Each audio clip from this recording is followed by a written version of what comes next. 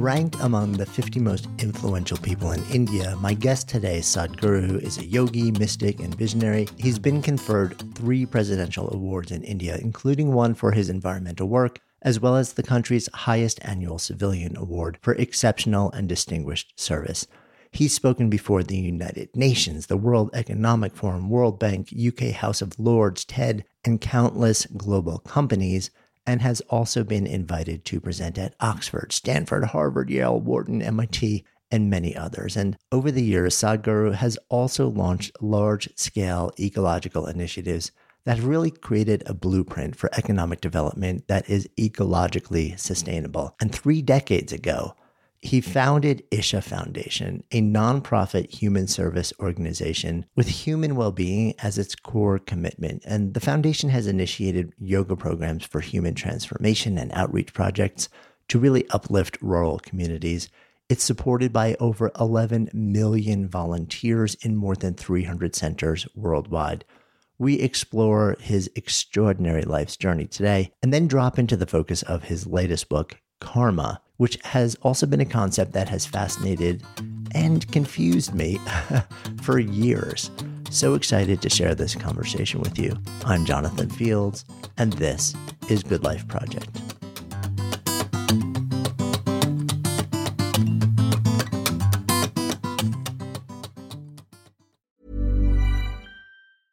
Ready to pop the question? The jewelers at BlueNile.com have got sparkle down to a science with beautiful lab-grown diamonds worthy of your most brilliant moments. Their lab-grown diamonds are independently graded and guaranteed identical to natural diamonds, and they're ready to ship to your door. Go to BlueNile.com and use promo code LISTEN to get $50 off your purchase of $500 or more. That's code LISTEN at BlueNile.com for $50 off. BlueNile.com, code LISTEN.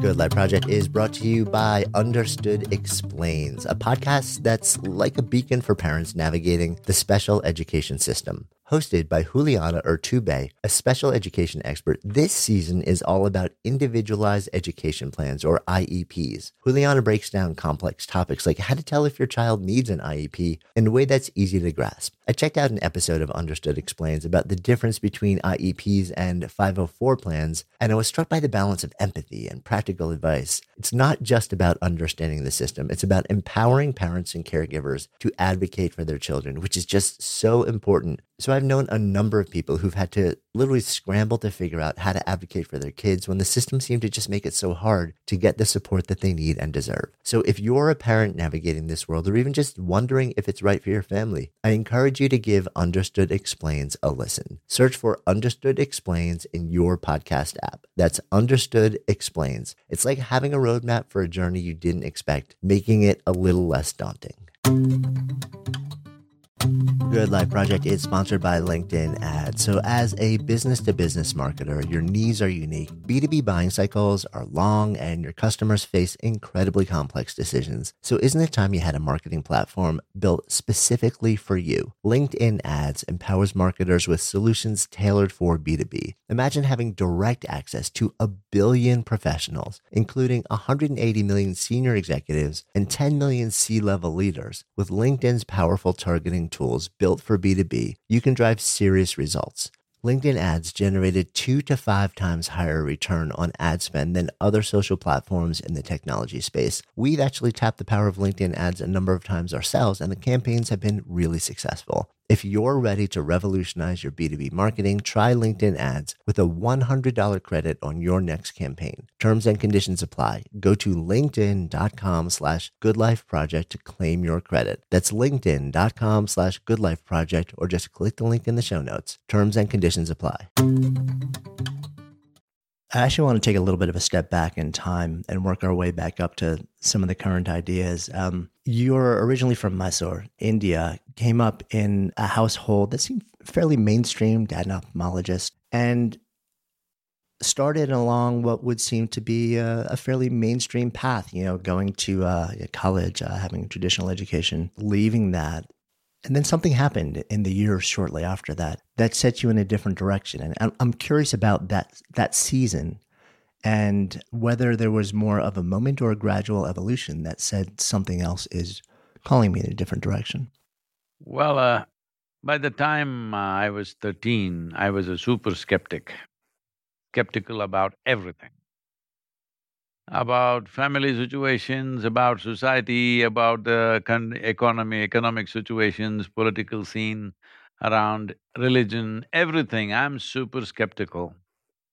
So naturally, I'm not identified with anything as such. I'm involved, I'm very active, I'm in a lot of sport and works, but super skeptical.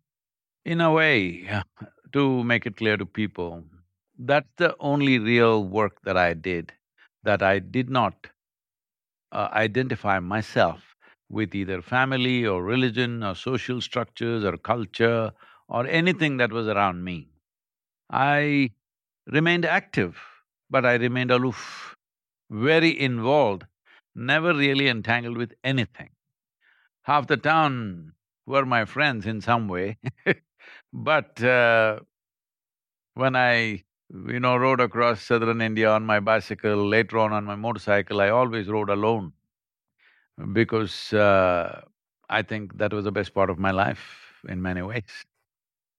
So on that afternoon, I just blew up in the sense, well, I was practicing a simple form of yoga from the age of 12, but on that afternoon, between two business meetings, I had a little break, so I just went up this hill and just sat there. Suddenly I exploded. Till that moment I thought this is me, that is somebody else. I had no issues with somebody else, but this was me, that was them, okay? Suddenly I did not know which is me, which is not me. What was me was just all over the place. So this kind of completely shrank my experience of what is time and space, what is like hours on end would feel like moments. What seems to be everywhere was all like here, right in front of me. So, I did not know that… I did not know how to put a label on that.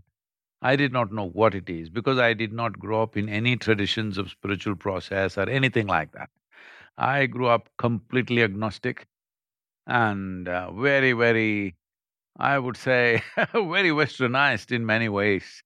60s, 70s, Beatles and da-da-da, that kind of stuff rock and roll and the works. So, this was completely new to me, I didn't know what was happening. The first initial thought in my mind was, my skeptical mind said, maybe you're going off your rocker, looks like you're losing it. But I knew I don't want to lose what I'd come to at that moment because it was too fantastic. So with my closest friends, when I interacted and tried to talk to them, see, something is happening to me. I wanted some context, somebody to say that, yes, this is something good, this is not madness. Well, the only thing that my friends could ask was, well, what did you drink, what did you pop, this kind of stuff. So essentially, I did not have anybody who could give me any context as to what is happening to me. And even at home, people thought I'm losing it because if I just sat like this, I think it's 2, 3 minutes, 7, 8 hours have just gone by, just like that. And people think become like a stone. I'm fully aware and conscious what's happening around me. It's just time just went on fast forward in my experience. So as this became more and more intense within me, then I knew that I've hit something within myself which is very precious in the sense I realized as I paid more and more attention to what was happening within me, I realized if I don't mess with my mind, if the memory part of me, which is there, from your childhood to whatever time in your life, all the things that you remember, your thoughts, your little bits of information, your emotions and the works, if I don't put my hands in those things, every cell in my body just bursts forth in ecstasy, literally dripping ecstasy. Well, then I made a plan. I said, who would not want this? And on that day, the world's population was 5.6 billion people. So I sat down and made a plan. In 2.5 years' time, I am going to make the whole world ecstatic. Here I am 40 years later. One big failure. We people say we have touched over 1 billion people, but that's not my idea of of humanity, 7.6 billion people. It's only as time went by, as I made more and more intense efforts to somehow bring people to this experience, I realized how deeply involved and attached and identified people are with their miseries. A whole lot of people are nothing without their miseries. They are so identified with it. So that is when I started looking, what is it? Then I saw this whole karmic structure.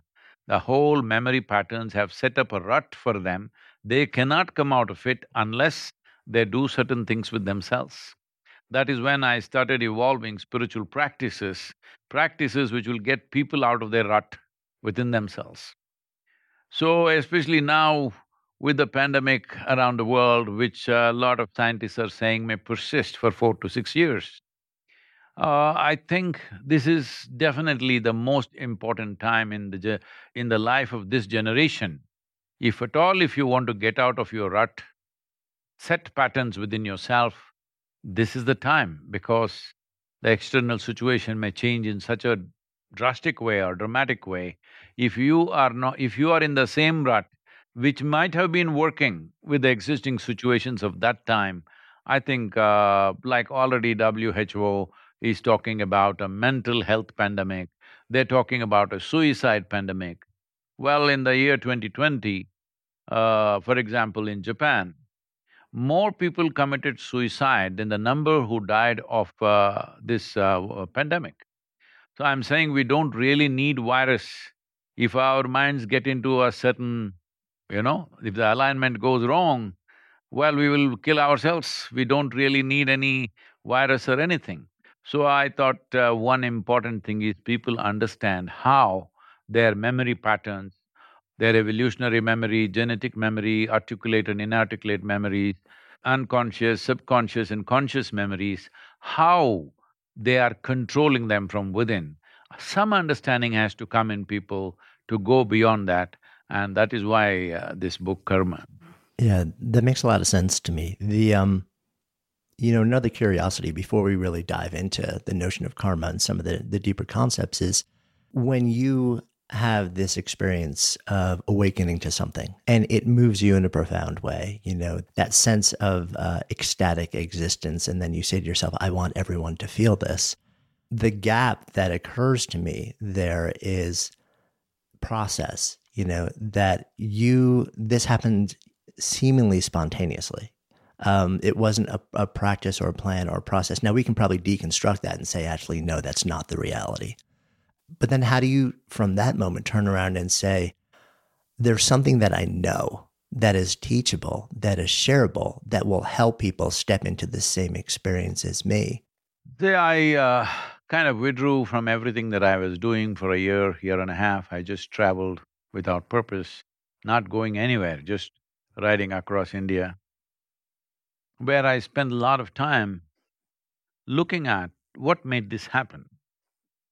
So when I understood what is it that made it happen within me, though it was by default, I did not design it consciously, but many times you can design things by default. You can do the right thing even unconsciously many times, just by… just like that, you can just do the right thing without even knowing you're doing the right thing. So, when I look back and try to look at everything that I've done, what is it that led me to this? I clearly saw a process.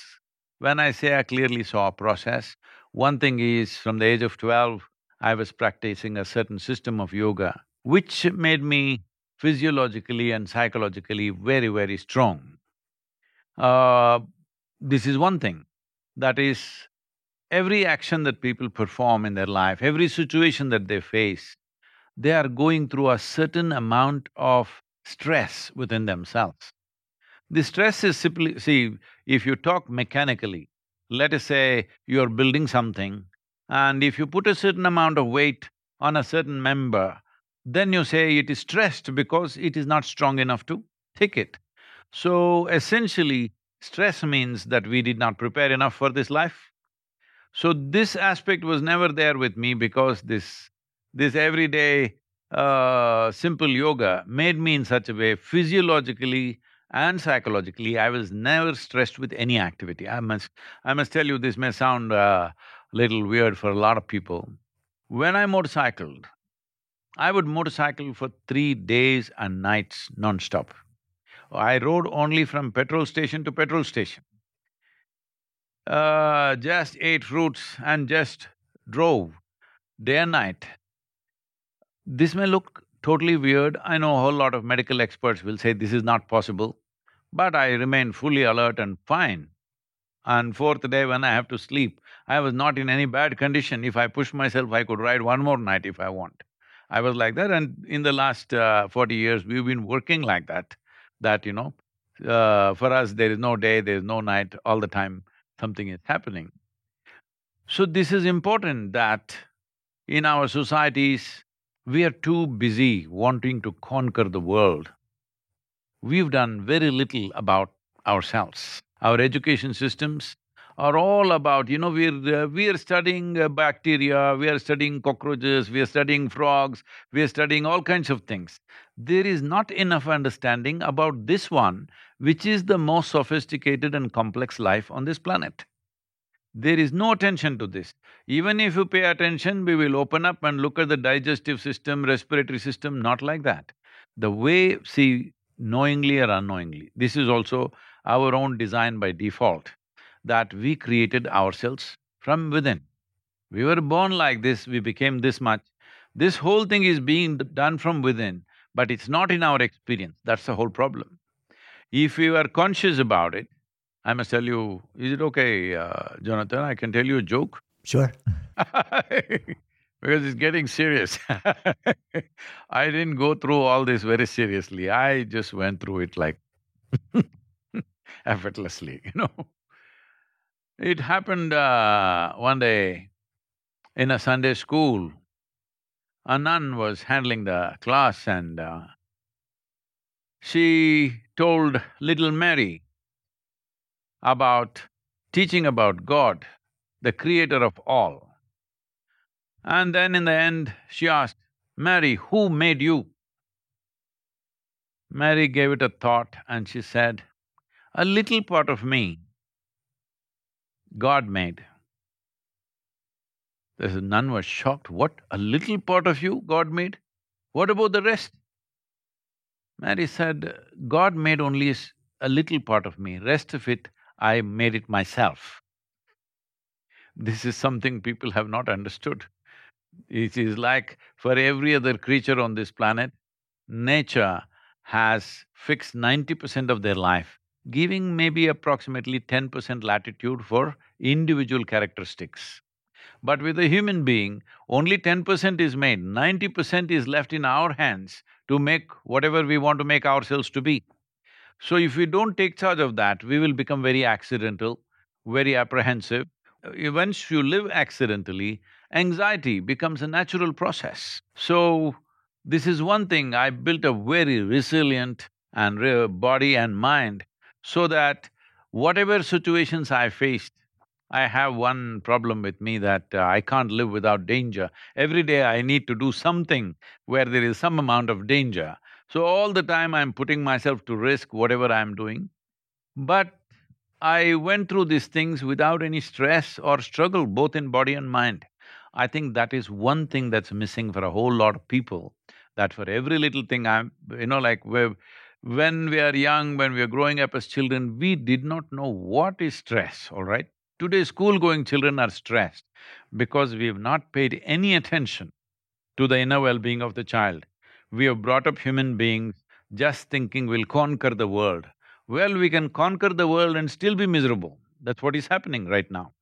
So this resilience of the mind gave me a platform. Resilience of the body and mind gave me a platform. After that, simply only one thing I did, just not identified with anything. alert and involved with everything, but not identified. This is all a human being has to do. The problem is everybody is trying to identify with something because they fear freedom. Everybody talks about freedom, but everybody is seeking bondage all the time because they will feel comfortable only when they're in some sort of bondage.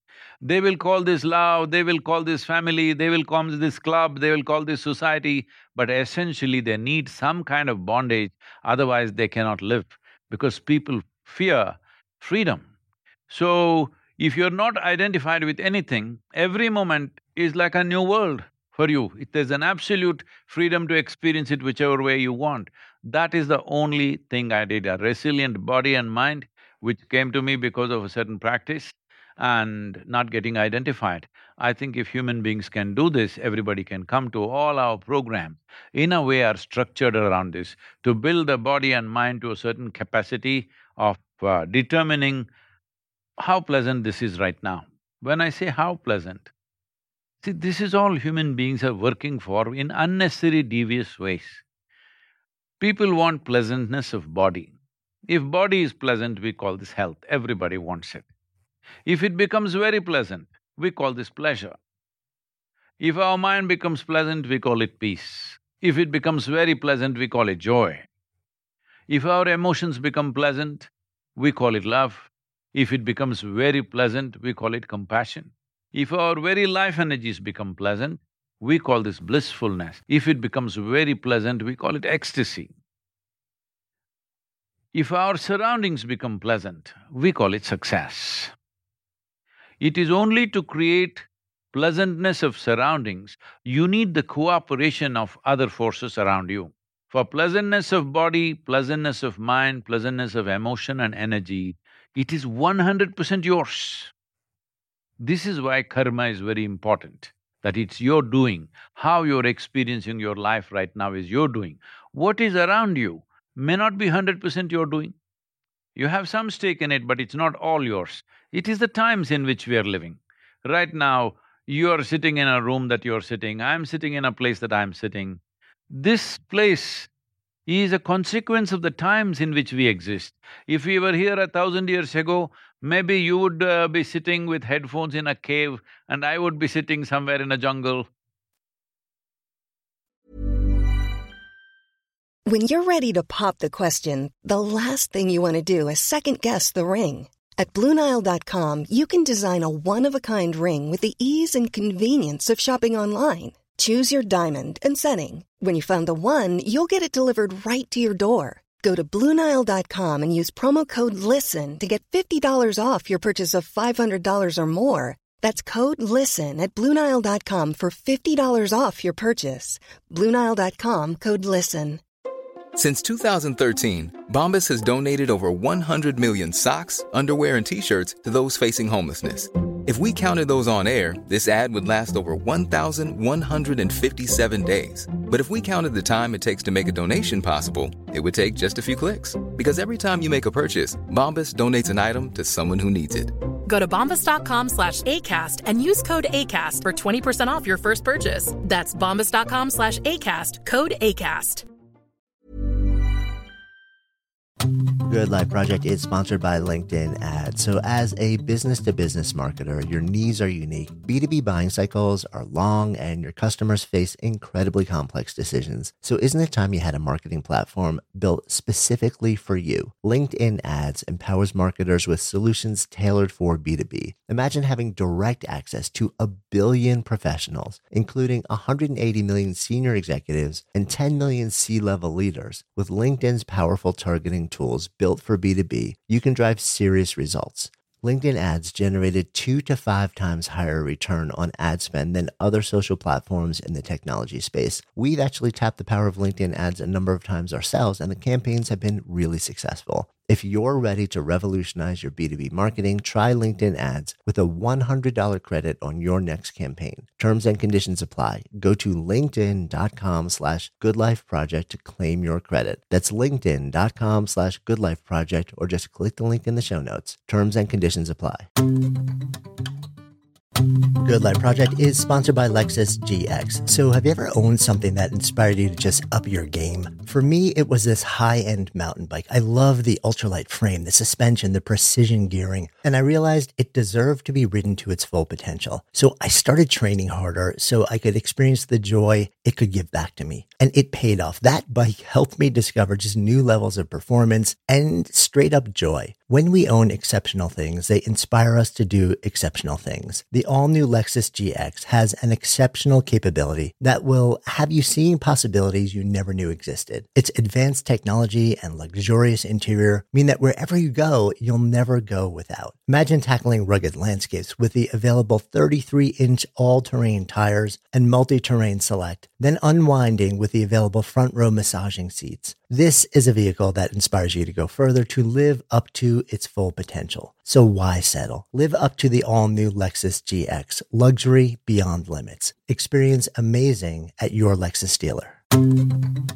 What occurs to me in all of this is also, as you're speaking about our need to identify, really it's our need for certainty, our need to latch onto something that we feel is in some way, shape, or form solid, whether that is delusional, mythological, or not.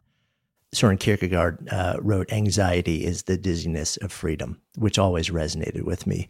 But in order to experience freedom without that anxiety, as you're suggesting, these practices that you had been doing for years before you started to move into this space and this realization about identity and freedom were inadvertently training you to be okay in that space and to have the strength of body, the strength of mind, the strength of energy to not disintegrate into a place of anxiety in a way that the vast majority of people in the world today haven't done that work.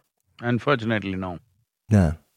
You mentioned the word karma a number of different times now, and I want to dive into that. It's the focus of your most recent work, and it touches into everything that we're saying here.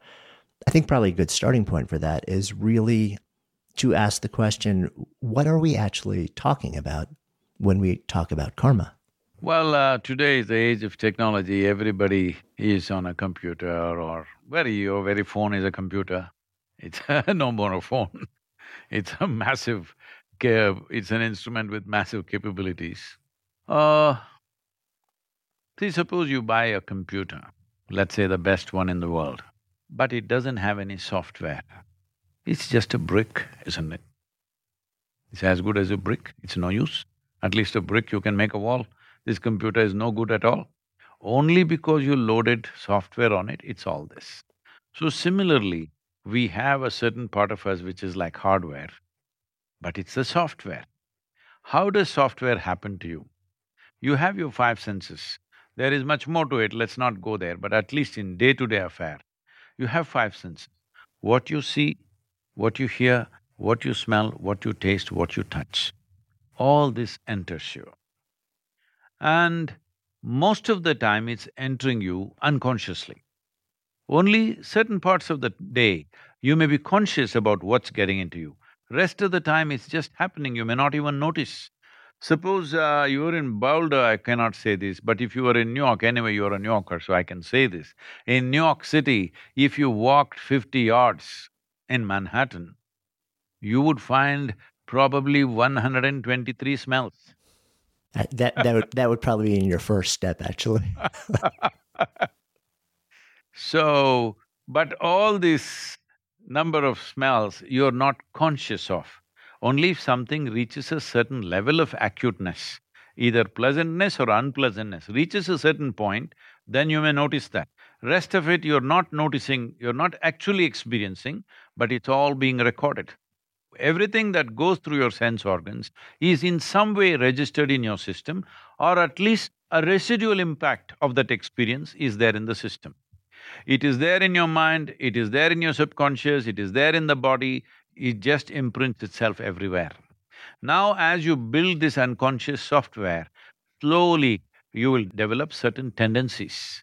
And these tendencies are just part of your survival process. That if this kind of smell comes, without thinking, you will take a step this way and keep going that way, without even thinking about it. Like, it may be a sight, it may be a smell, it may be a sound, whatever, you just respond to it. Because karma or accumulation of memory gives you a certain sense of automation and in turn efficiency. But at the same time, it's a rut over a period of time. If you just want to survive, if you just manage certain karma, you will easily survive without thinking too much about it, without knowing, without consciously thinking that your teeth need to be brushed. If you wake up in the morning, this will brush like this. Then if you get up, then you'll just eat your breakfast without experiencing anything. A whole lot of people are doing this because they've established their karma in such a way that their life is in an automation mode, which makes them feel that they are far more efficient. Efficiency will happen, but life experience will not happen. And efficiency curtails you to a small ambit of things that you're doing. If your interest is to expand the process of life, because that's a natural longing in every human being, whoever you are, whatever you are, somewhere deep inside you there is a longing to be something more than who you are right now. What that more is, each person may decide according to their currency in their life.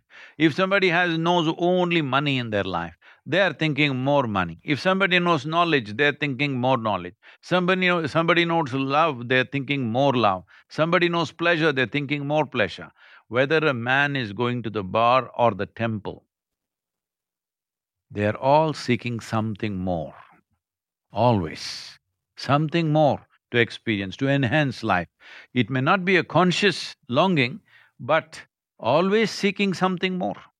But the karma will set you to a limited ambit, but there is something deep inside you wanting something more. Just like unknowingly you chained yourself and you keep tugging at the chain, this will cause purposeless misery.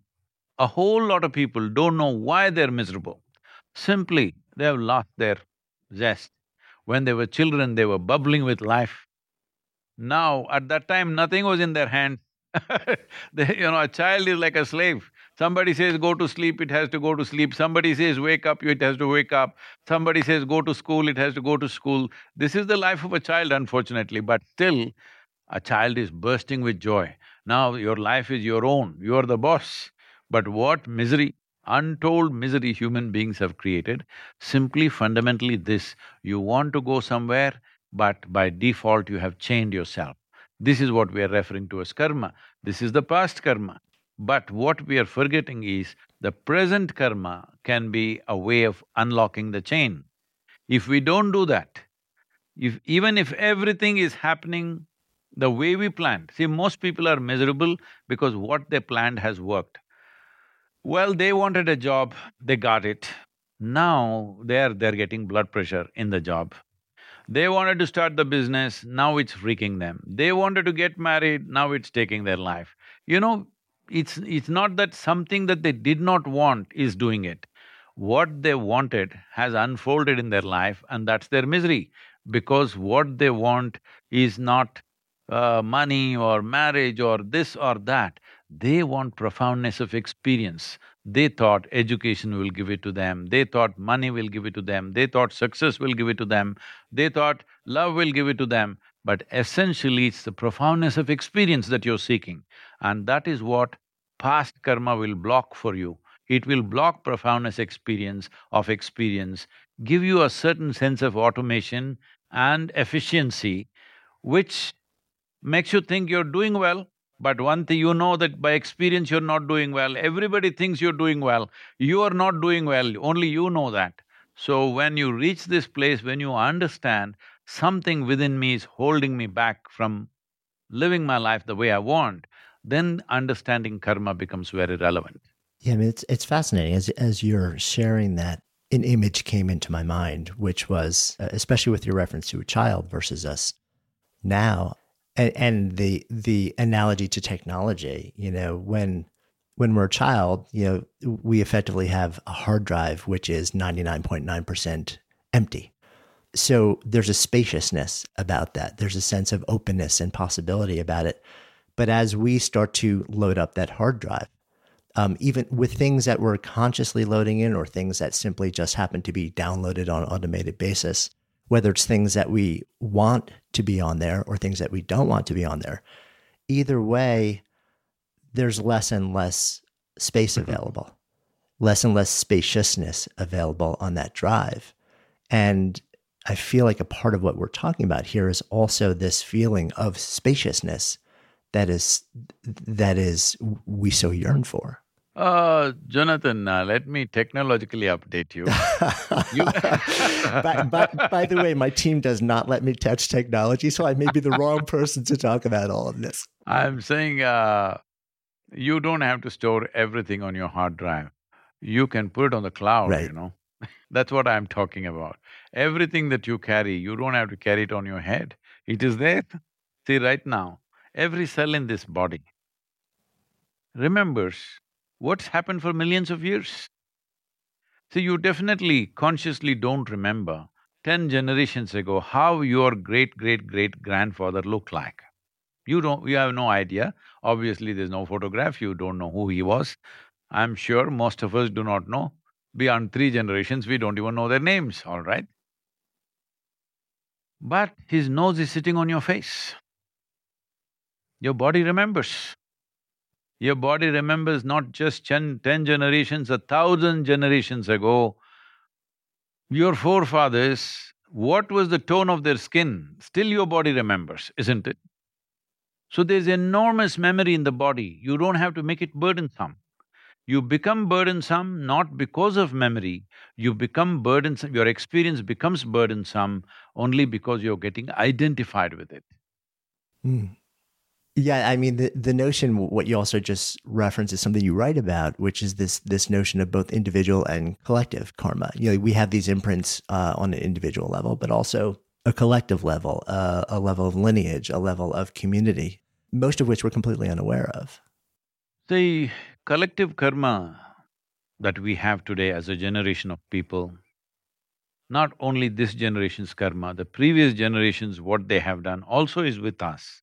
But this will only determine the external situations in which we live.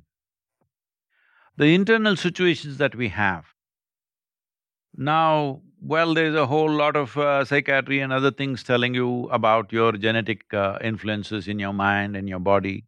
Well, we have already touched that. There is evolutionary and genetic memory that you cannot deny. But is there a way to transcend that? Is there a way to use this to your advantage? Or do you have to succumb to this? Let me put it like this. Right now, this bank of memory which you call as my body and my mind, see, your very body is a whole memory. Why is it… suppose any human being, let's say from tomorrow I start eating dog food. So in a month's time, will I become a dog? No. Whatever I put into this, here there is evolutionary memory which ensures whatever I may eat, it will convert that food only into a human form. Now, let's say I've come to America and I'll eat only American food. Will the skin color and everything change for me? No, it will not, because my genetic memory will make sure whatever I am, wherever I am, my body remains the same kind of, all the parameters will remain the same. So the important thing is, we must understand there is a way to rise beyond that. This is why human life is important, because all other animals are really stuck in their body real tight. There is no such thing as me and my body in their experience. Body is them. Unfortunately, most human beings are also living that way, but see, if you just close your eyes and sit here for 2 minutes, not even 2 minutes, a few seconds if you sit here, you can clearly see beyond the body you're still there. When your eyes are open and active, you may be feeling like you are the body. But if you close your eyes and look at it, you can clearly see, oh yes, my body is here, this is me. And it's very clear that you were born this way and now you became like this because of what we have consumed. The body is something that we slowly accumulated. What you accumulate can be yours, can never ever be you. What you call as my body is an accumulation of food, what you call as my mind is accumulation of impressions and experiences that we have gathered. Anything you accumulate can be yours, it cannot be you. I can say, this vessel is mine, that itself is problematic. But if I say it's me, then you know I've lost it. This is all that's happened. Because the stage upon which you're supposed to dance has become a quicksand. Karma is the stage that you have. You as a person, you as Jonathan as a person exists only because of your karmic memory. If you just wipe it out, there is no this person anymore, isn't it? So your person, your persona, the basis of who you are is just the complex amalgamation of all these memories. This is the stage upon which you can dance and live. But now, because of your identities, the stage can become sticky and won't allow you to dance, or worse, you can just sink into the stage and unnecessarily suffer this immensely. See, right now, human suffering, I don't know to what extent you are exposed, because in New York City, people walk without looking at each other, but every day I am with thousands of people. The variety of sufferings that human beings have created for themselves is unbelievable, unbelievable. How many ways they've learned to suffer. When you really look at it, what is all this? Essentially, the problem is just this: they do not know how to handle their own faculties. What happened 10 years ago, they still suffer. What may happen day after tomorrow, they already suffer. If you are suffering what happened 10 years ago and what may happen day after tomorrow, it simply means you are not suffering life. You are suffering two most important faculties of being human. One is vivid sense of memory, another is a fantastic sense of imagination. This is what you're suffering. If you did not have these two things, if you did not have such a vivid sense of memory, human life would not be so rich. You would be like any other creature probably. Nobody has as much capability for memory and the detail of memory as a human being has. Because of that, we are able to project it as imagination. But both these fantastic faculties, we suffer and we think there's something wrong with life. Essentially, we are misunderstanding psychological process for existential. Can I read a poem that I wrote about Manhattan Please. when I was there? Manhattan. Like termite mounds, these dwellings of humans rise. Like termite mounds, these dwellings of humans rise. Every one of his own purpose lives and walks this busy maze. Every one of his own purpose lives and walks this busy maze. Many a good man has lived and died, held in the spell of this dizzy haze. Many a good man has lived and died, held in the spell of this dizzy haze. The lure of the maze transcends all class and grade. The lure of the maze transcends all class and grade. The prostitute and the saint, the musician and the actor, and of course the slick businessman, all come to do their own trade. The prostitute and the saint, the musician and the actor, and of course the slick businessman, all come to do their own trade. If you walk a mile, you can smell it all, the stench of prosperity and poverty, food and filth, sin and sainthood, life and death. If you walk a mile, you can smell it all, the stench of prosperity and poverty, food and filth, sin and sainthood, life and death. Manhattan. I hope I've done some justice to your city. It certainly paints a big part of the picture. When you describe it that way, and also when we zoom the lens out and in the context of this larger conversation, what I'm curious about is what we're really talking about to a certain extent also is consciousness, is awareness and choice, and understanding that every thought, every interaction, every breath that we take adds to that karmic record, adds to the imprint, to whatever that may be. We exist today in nearly every country, certainly in the US, in a culture where there are certain systems, certain rules that lift up certain people and that would oppress people on a systemic level. And people are born into these systems. How does the notion of karma, how does the notion of choice, of free will, of conscious action and self-determination interact with the notion of the lived experience of millions of people who walk through each day in a system that feels inherently unequal and unfair. See, is it not true in this country, people who are seen as slaves, who were in largely chains and were made to work like animals, took their karma into their hands, that today, at least by law, they are on equal footing, at least by law. In social practice, it still might not have been achieved, but by law, they have become equal.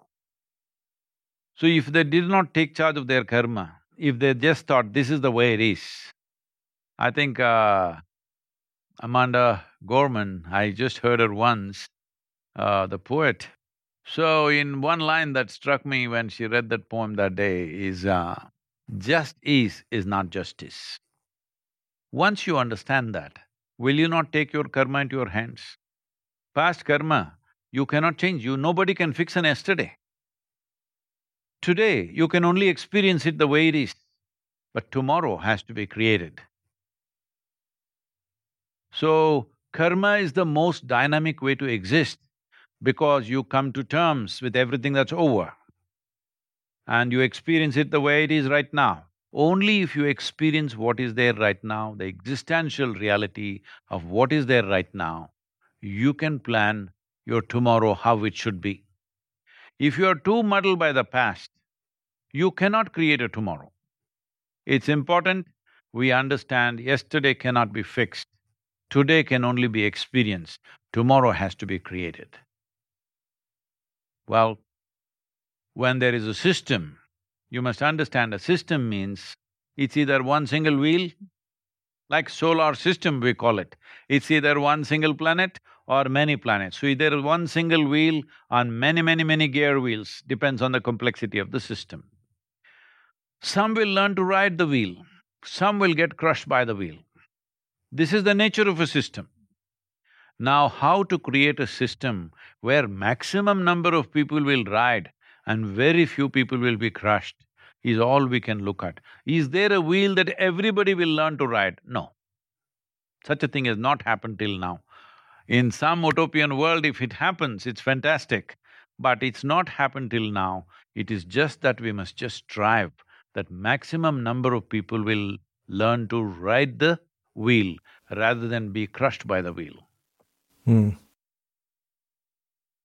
Good Life Project is sponsored by Lexus GX. So have you ever owned something that inspired you to just up your game? For me, it was this high-end mountain bike. I love the ultralight frame, the suspension, the precision gearing, and I realized it deserved to be ridden to its full potential. So I started training harder so I could experience the joy it could give back to me. And it paid off. That bike helped me discover just new levels of performance and straight up joy. When we own exceptional things, they inspire us to do exceptional things. The all-new Lexus GX has an exceptional capability that will have you seeing possibilities you never knew existed. Its advanced technology and luxurious interior mean that wherever you go, you'll never go without. Imagine tackling rugged landscapes with the available 33-inch all-terrain tires and multi-terrain select, then unwinding with the available front-row massaging seats. This is a vehicle that inspires you to go further, to live up to its full potential. So why settle? Live up to the all-new Lexus GX, luxury beyond limits. Experience amazing at your Lexus dealer.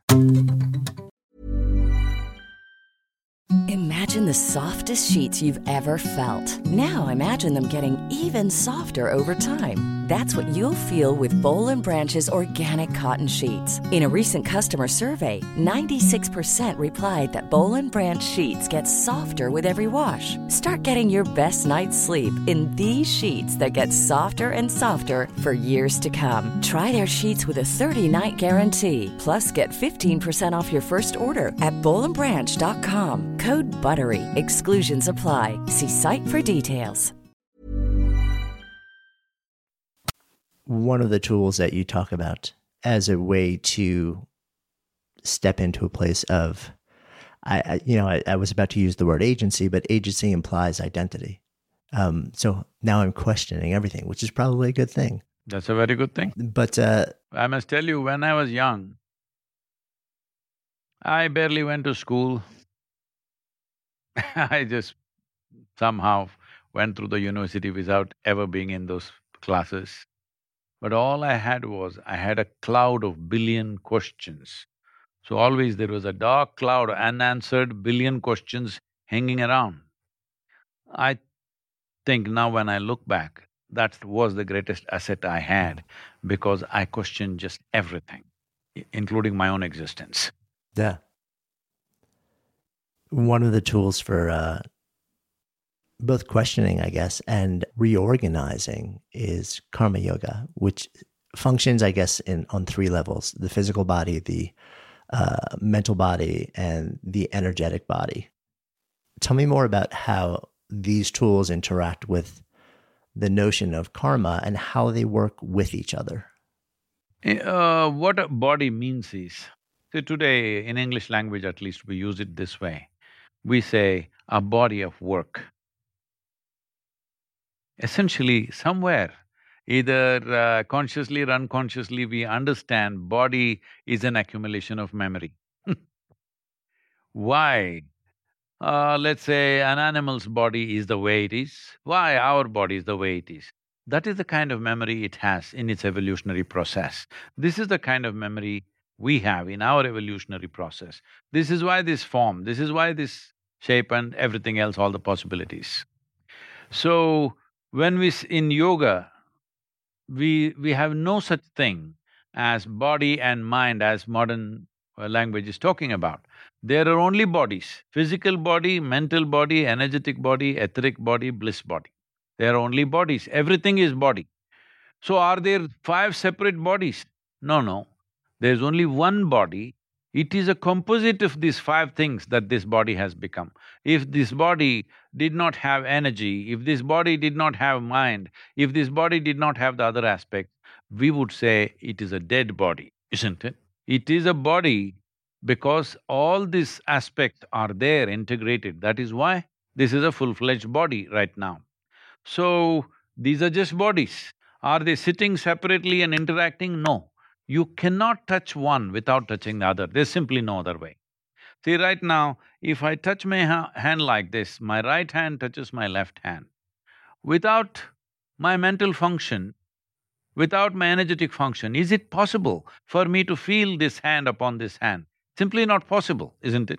So they're not really of separate existence, only for the sake of understanding, because human intellect tries to understand everything. And the nature of the intellects is this. See, suppose I ask you, do you want your intellect sharp or blunt? Everybody will say sharp. Why? Because we understand it can only penetrate life by dissection. It's a knife. It has to cut through everything. So by cutting through everything, you can know certain things. But there's a whole lot of life you cannot know by dissection. Well, there's somebody very dear to you and you want to know them fully, so will you dissect them? The moment you dissect them, even mentally, they will go away. They will be no more close to you, at least within yourself. They may not know, but within you, they will never be close to you because you have dissected them. There is another way to know. This whole problem has happened because our education systems are using only one dimension of intelligence, which we call as intellect. Intellect can only function with the accumulated data. Intellect further perpetuates your karmic limitations because it functions with the limited data and gives you a projection of permutations and combinations which makes you feel you don't have to go anywhere else. Everything is right here. See, people are doing this. If you read 10 books, you become a scholar. If you read one book, you become a representative of God. This is happening everywhere in the world because the moment you accumulate certain knowledge and identify with it, your intellect makes you feel like you know it all. Everything has been perceived because it functions within the accumulated data that you have. Or in other words, essentially it creates a false impression that your psychological reality is existential. Yeah. That lands as true. I think the question on my mind, the question on probably a lot of people listening to this and probably a lot of people you interact with on a regular basis is, these ideas all resonate. And what do I do with them? Where do I go from here? It makes sense to me, but what now? See, it settles a little bit of your curiosity for the day. That's not the answer. Because tomorrow morning, this is the nature of the mind. If you evolve it to one point with certain number of answers, it will raise the next level of questions. And then it will be deeply disappointed because it's not able to get any purchase in that arena of questions. So let's not jump into conclusions so quickly. All I'm saying is, it's very important that every human being understands the mechanics of how I'm existing right now as a person. You can think your brains out as much as you want, how creation happened, how the cosmos happened. Well, you will only do guesswork because you have no substance, all right? You have no data about it. But how this person happened, the way he or she is, for this there is all data right here. The question is, can you access it? So there are ways to access it. There are methods with which you can access it. I must tell you this. I'm going to speak something which people may just dismiss as rubbish, or I hope they will start looking little deeper into their lives. Because I'm entering a land which is not logically correct. I have a reputation of being very logical. When this experience happened when I was 25 years of age, in a few weeks, a massive amount of memory came my way. That kind of memory which could have broken my mind, I was like totally gone in the sense, I must tell you this. That day when this thing blew up in my face like that, I sat there from 3:30 in the afternoon till about 7:30, 7:45 like this, and I thought it's only 10-15 minutes, and tears were flowing in my eyes for the first time. As an adult, I'm shedding tears. Tears and me were impossible, I just lived like this. But here I am just melting away like that. Then that was a day, like I had built a few businesses, and one of them was a construction company. And in 4 years, 4.5 years' time, we were doing extremely well, everybody clapping their hands that you're doing so well and all that stuff. So I went on my motorcycle and I parked in front of our office, which was there in one of the main streets in Mysore city. And my partner was sitting and negotiating something with somebody. I stood there, I didn't turn off my motorcycle, and I don't know if you are interested in such things or your people are. Those days we rode the Czechoslovakian motorcycles where we kept the idling at zero always. That is, without revving, you can't keep the engine on. If you just cut the throttle, it'll go off because it's arranged like that. That's part of something else. So I'm just doing run and sitting there, just watching this whole transaction happening. Suddenly, something that I built this business with such involvement, suddenly it was so far away, I couldn't even think of walking into the office and sitting there and start that negotiation process with buyers and sellers and whatever works. So I just engaged the gear and left. So my partner was looking at me, what happened, why I'm leaving? I just left. There's a beautiful lake in the city, I went and sat at the edge of the lake. I sat there till about 11:15, 11:30 in the night because I didn't want to go home and face my mother. Well, I could face everybody else because suddenly everything and everybody who were so much a part of my life, suddenly they were all looking like faraway people. So with this faraway look in my eyes, I didn't want to look at my mother. So I waited till it's late enough, and then I quietly went, switched off the engine and pushed the motorcycle inside so that she doesn't hear my coming. And then I slipped into the house. But these Indian mothers, she's still waiting. She won't go to bed without serving food. So she came and I just looking down, not looking at her face, and just gobbled up something and I left. Why I'm saying this is, suddenly everything which was my life till then, suddenly was like some other faraway story. simply because the volume of memory that descended upon me, because everything that you call as your life is by memory right now, isn't it? Who is your friend, who is your foe, who is this, who is that, everything by memory. Suppose I download 100 times more memory into you right now that you have right now, well, suddenly this memory becomes 1%. What was 100% of your life becomes 1%. That's what happened to me. So at that time, if I did not have a very resilient mind, I can clearly see I could have broken.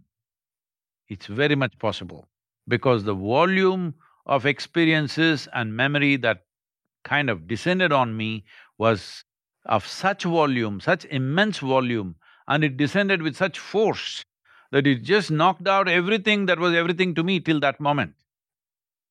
So, this needs to be done properly, this needs to be addressed properly. It is not to… it's not good to make quick conclusions about this, okay, this is karma, I will change this, I'll change that. No, that's not the way. I would advise people to spend… your life is worthwhile, you are a worthwhile being. If you are a worthwhile being, you must spend a little bit of time upon this one, not upon gathering this, gathering that.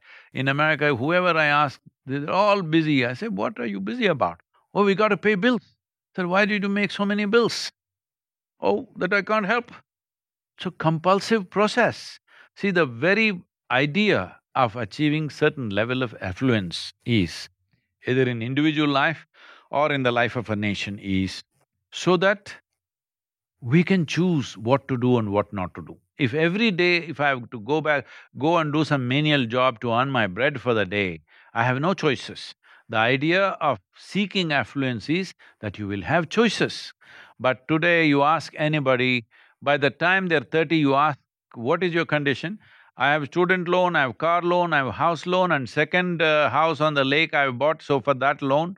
And how many years? 35, 40 years. So even if the greatest thing happens in your life, you can't change the direction of your life. People say that, there's some people talking about, next time Jesus comes, he will come in America. I said, that is fine, if he comes in America, it'll be great for you. But first time he came, he said, come follow me. Only 12 people followed and one guy freaked, all right? This time if he comes in America and says, come follow me, how can you go? You got to line up at the bank. Wherever you go, your debtors are going to catch you and take you back. They will not let you follow him. Because you have structured your life like this, you have ruled out all possibilities. The very benefit and the privilege of having affluence in a society is that you are going this way. If you find something very significant this way, you can go this way. If you find something, say, very significant this way, you can go this way. All these choices people have eliminated simply because they're just raising the bar of their survival in such a way that they're selling away their freedom. As I said in the very beginning, because they fear freedom. Yeah. At least the bankers must be chasing you. If nobody else is chasing you, then you feel good. And it gets back to what we were talking about in the beginning of our conversation, which is we work so hard to get to that place in life where we believe that we'll finally be able to buy ourselves back into the state in which we existed when we were young children. And it's a little bit strange. You wrote something in this recent book. You wrote, the miracle that I am, the miracle that I want to manifest on this planet is that it is possible to be involved and immersed and engaged in this world and yet remain untouched by it. This, for me, is the only miracle that counts, which I think kind of ties into what we're talking about to a certain extent. See, this is a thing that people always ask me because people are seeing me as a guru, a spiritual leader. Sadhguru, all the other spiritual leaders are performing miracles. You're not doing anything, you're just putting us to work all the time. Yes, I am. See, right now, let's say I will produce a pigeon from my pocket, I'll pull out a pigeon from my pocket. What happened? Well, I'll give it to you. You have a bird, I have a shitty pocket. What else has happened, I'm asking?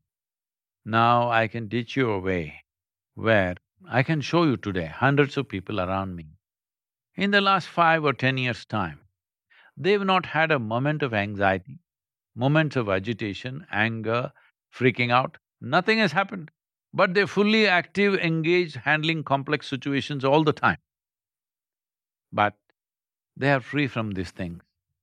This is a miracle we need, that human beings have necessary freedom within themselves. When I say freedom, see, suppose I try to determine what headphones you must use, what microphone you must use, what kind of clothes you must wear, what food you must eat, you will say, this is slavery, I don't want this nonsense. But now, if you come to a state that somebody can decide whether you can be happy or unhappy, somebody decides whether you can be peaceful or not, isn't this the most abject slavery? Free nation. Feels like a good place for us to come full circle in our conversation as well. So, sitting here in this somewhat cross-country container of Good Life Project, if I offer up the phrase, to live a good life, what comes up? Well, if you're exuberant and ecstatic, everything is good life. Whatever. Right now with this pandemic, everybody's complaining. I know people will hate me for this. In India especially now, the situation is unfortunately grim. See, there is life and lifestyle. Right now, you're too identified and committed to your lifestyle, and you're butchering your life. I'm saying the most precious thing that you have is life. That is what you should be identified with. That is what you should be absolutely committed to. Lifestyle is a consequence of the times in which we exist. Well, as we already said, if we were 1,000 years ago, well, you would be an American caveman, I would be an Indian caveman, and we would be fine. Hello? You think they were not fine? They were fine actually. So we would also be fine. So essentially, your commitment, is it to your life or is it your lifestyle? The beauty about being committed to life is, when I'm committed to life that I'm committed to every life because that's a natural consequence. See, when we sit here, this is my body, that's your body. This is my mind, that's your mind. They'll never be one. Do what you want. But there is no such thing as my life and your life. You captured some, I captured some, but it's the same life. So if your identification and commitment is for your life, naturally you're absolutely inclusive. If your identification and commitment is to your lifestyle, you become very exclusionist. That makes a lot of sense. Thank you very much. Thank you, Jonathan. Thank you very much. Namaskar. Hey, so before you leave, if you loved that episode, safe bet you'll also enjoy the conversation that we had with Nepal-based French philosopher, writer, teacher, and Buddhist monk Matthieu Ricard, who, after having his brain studied by neuroscientists, was kind of dubbed with a smile the world's happiest man. You'll find a link to Ricard's episode in the show notes, and even if you don't listen now, be sure to click and download so it's ready to click and play when you're on the go. And of course, if you haven't already done so, be sure to follow Good Life Project in your favorite listening app so you'll never miss an episode, and then share the Good Life Project love with friends, because when ideas become conversations that lead to action, that's when real change takes hold. See you next time.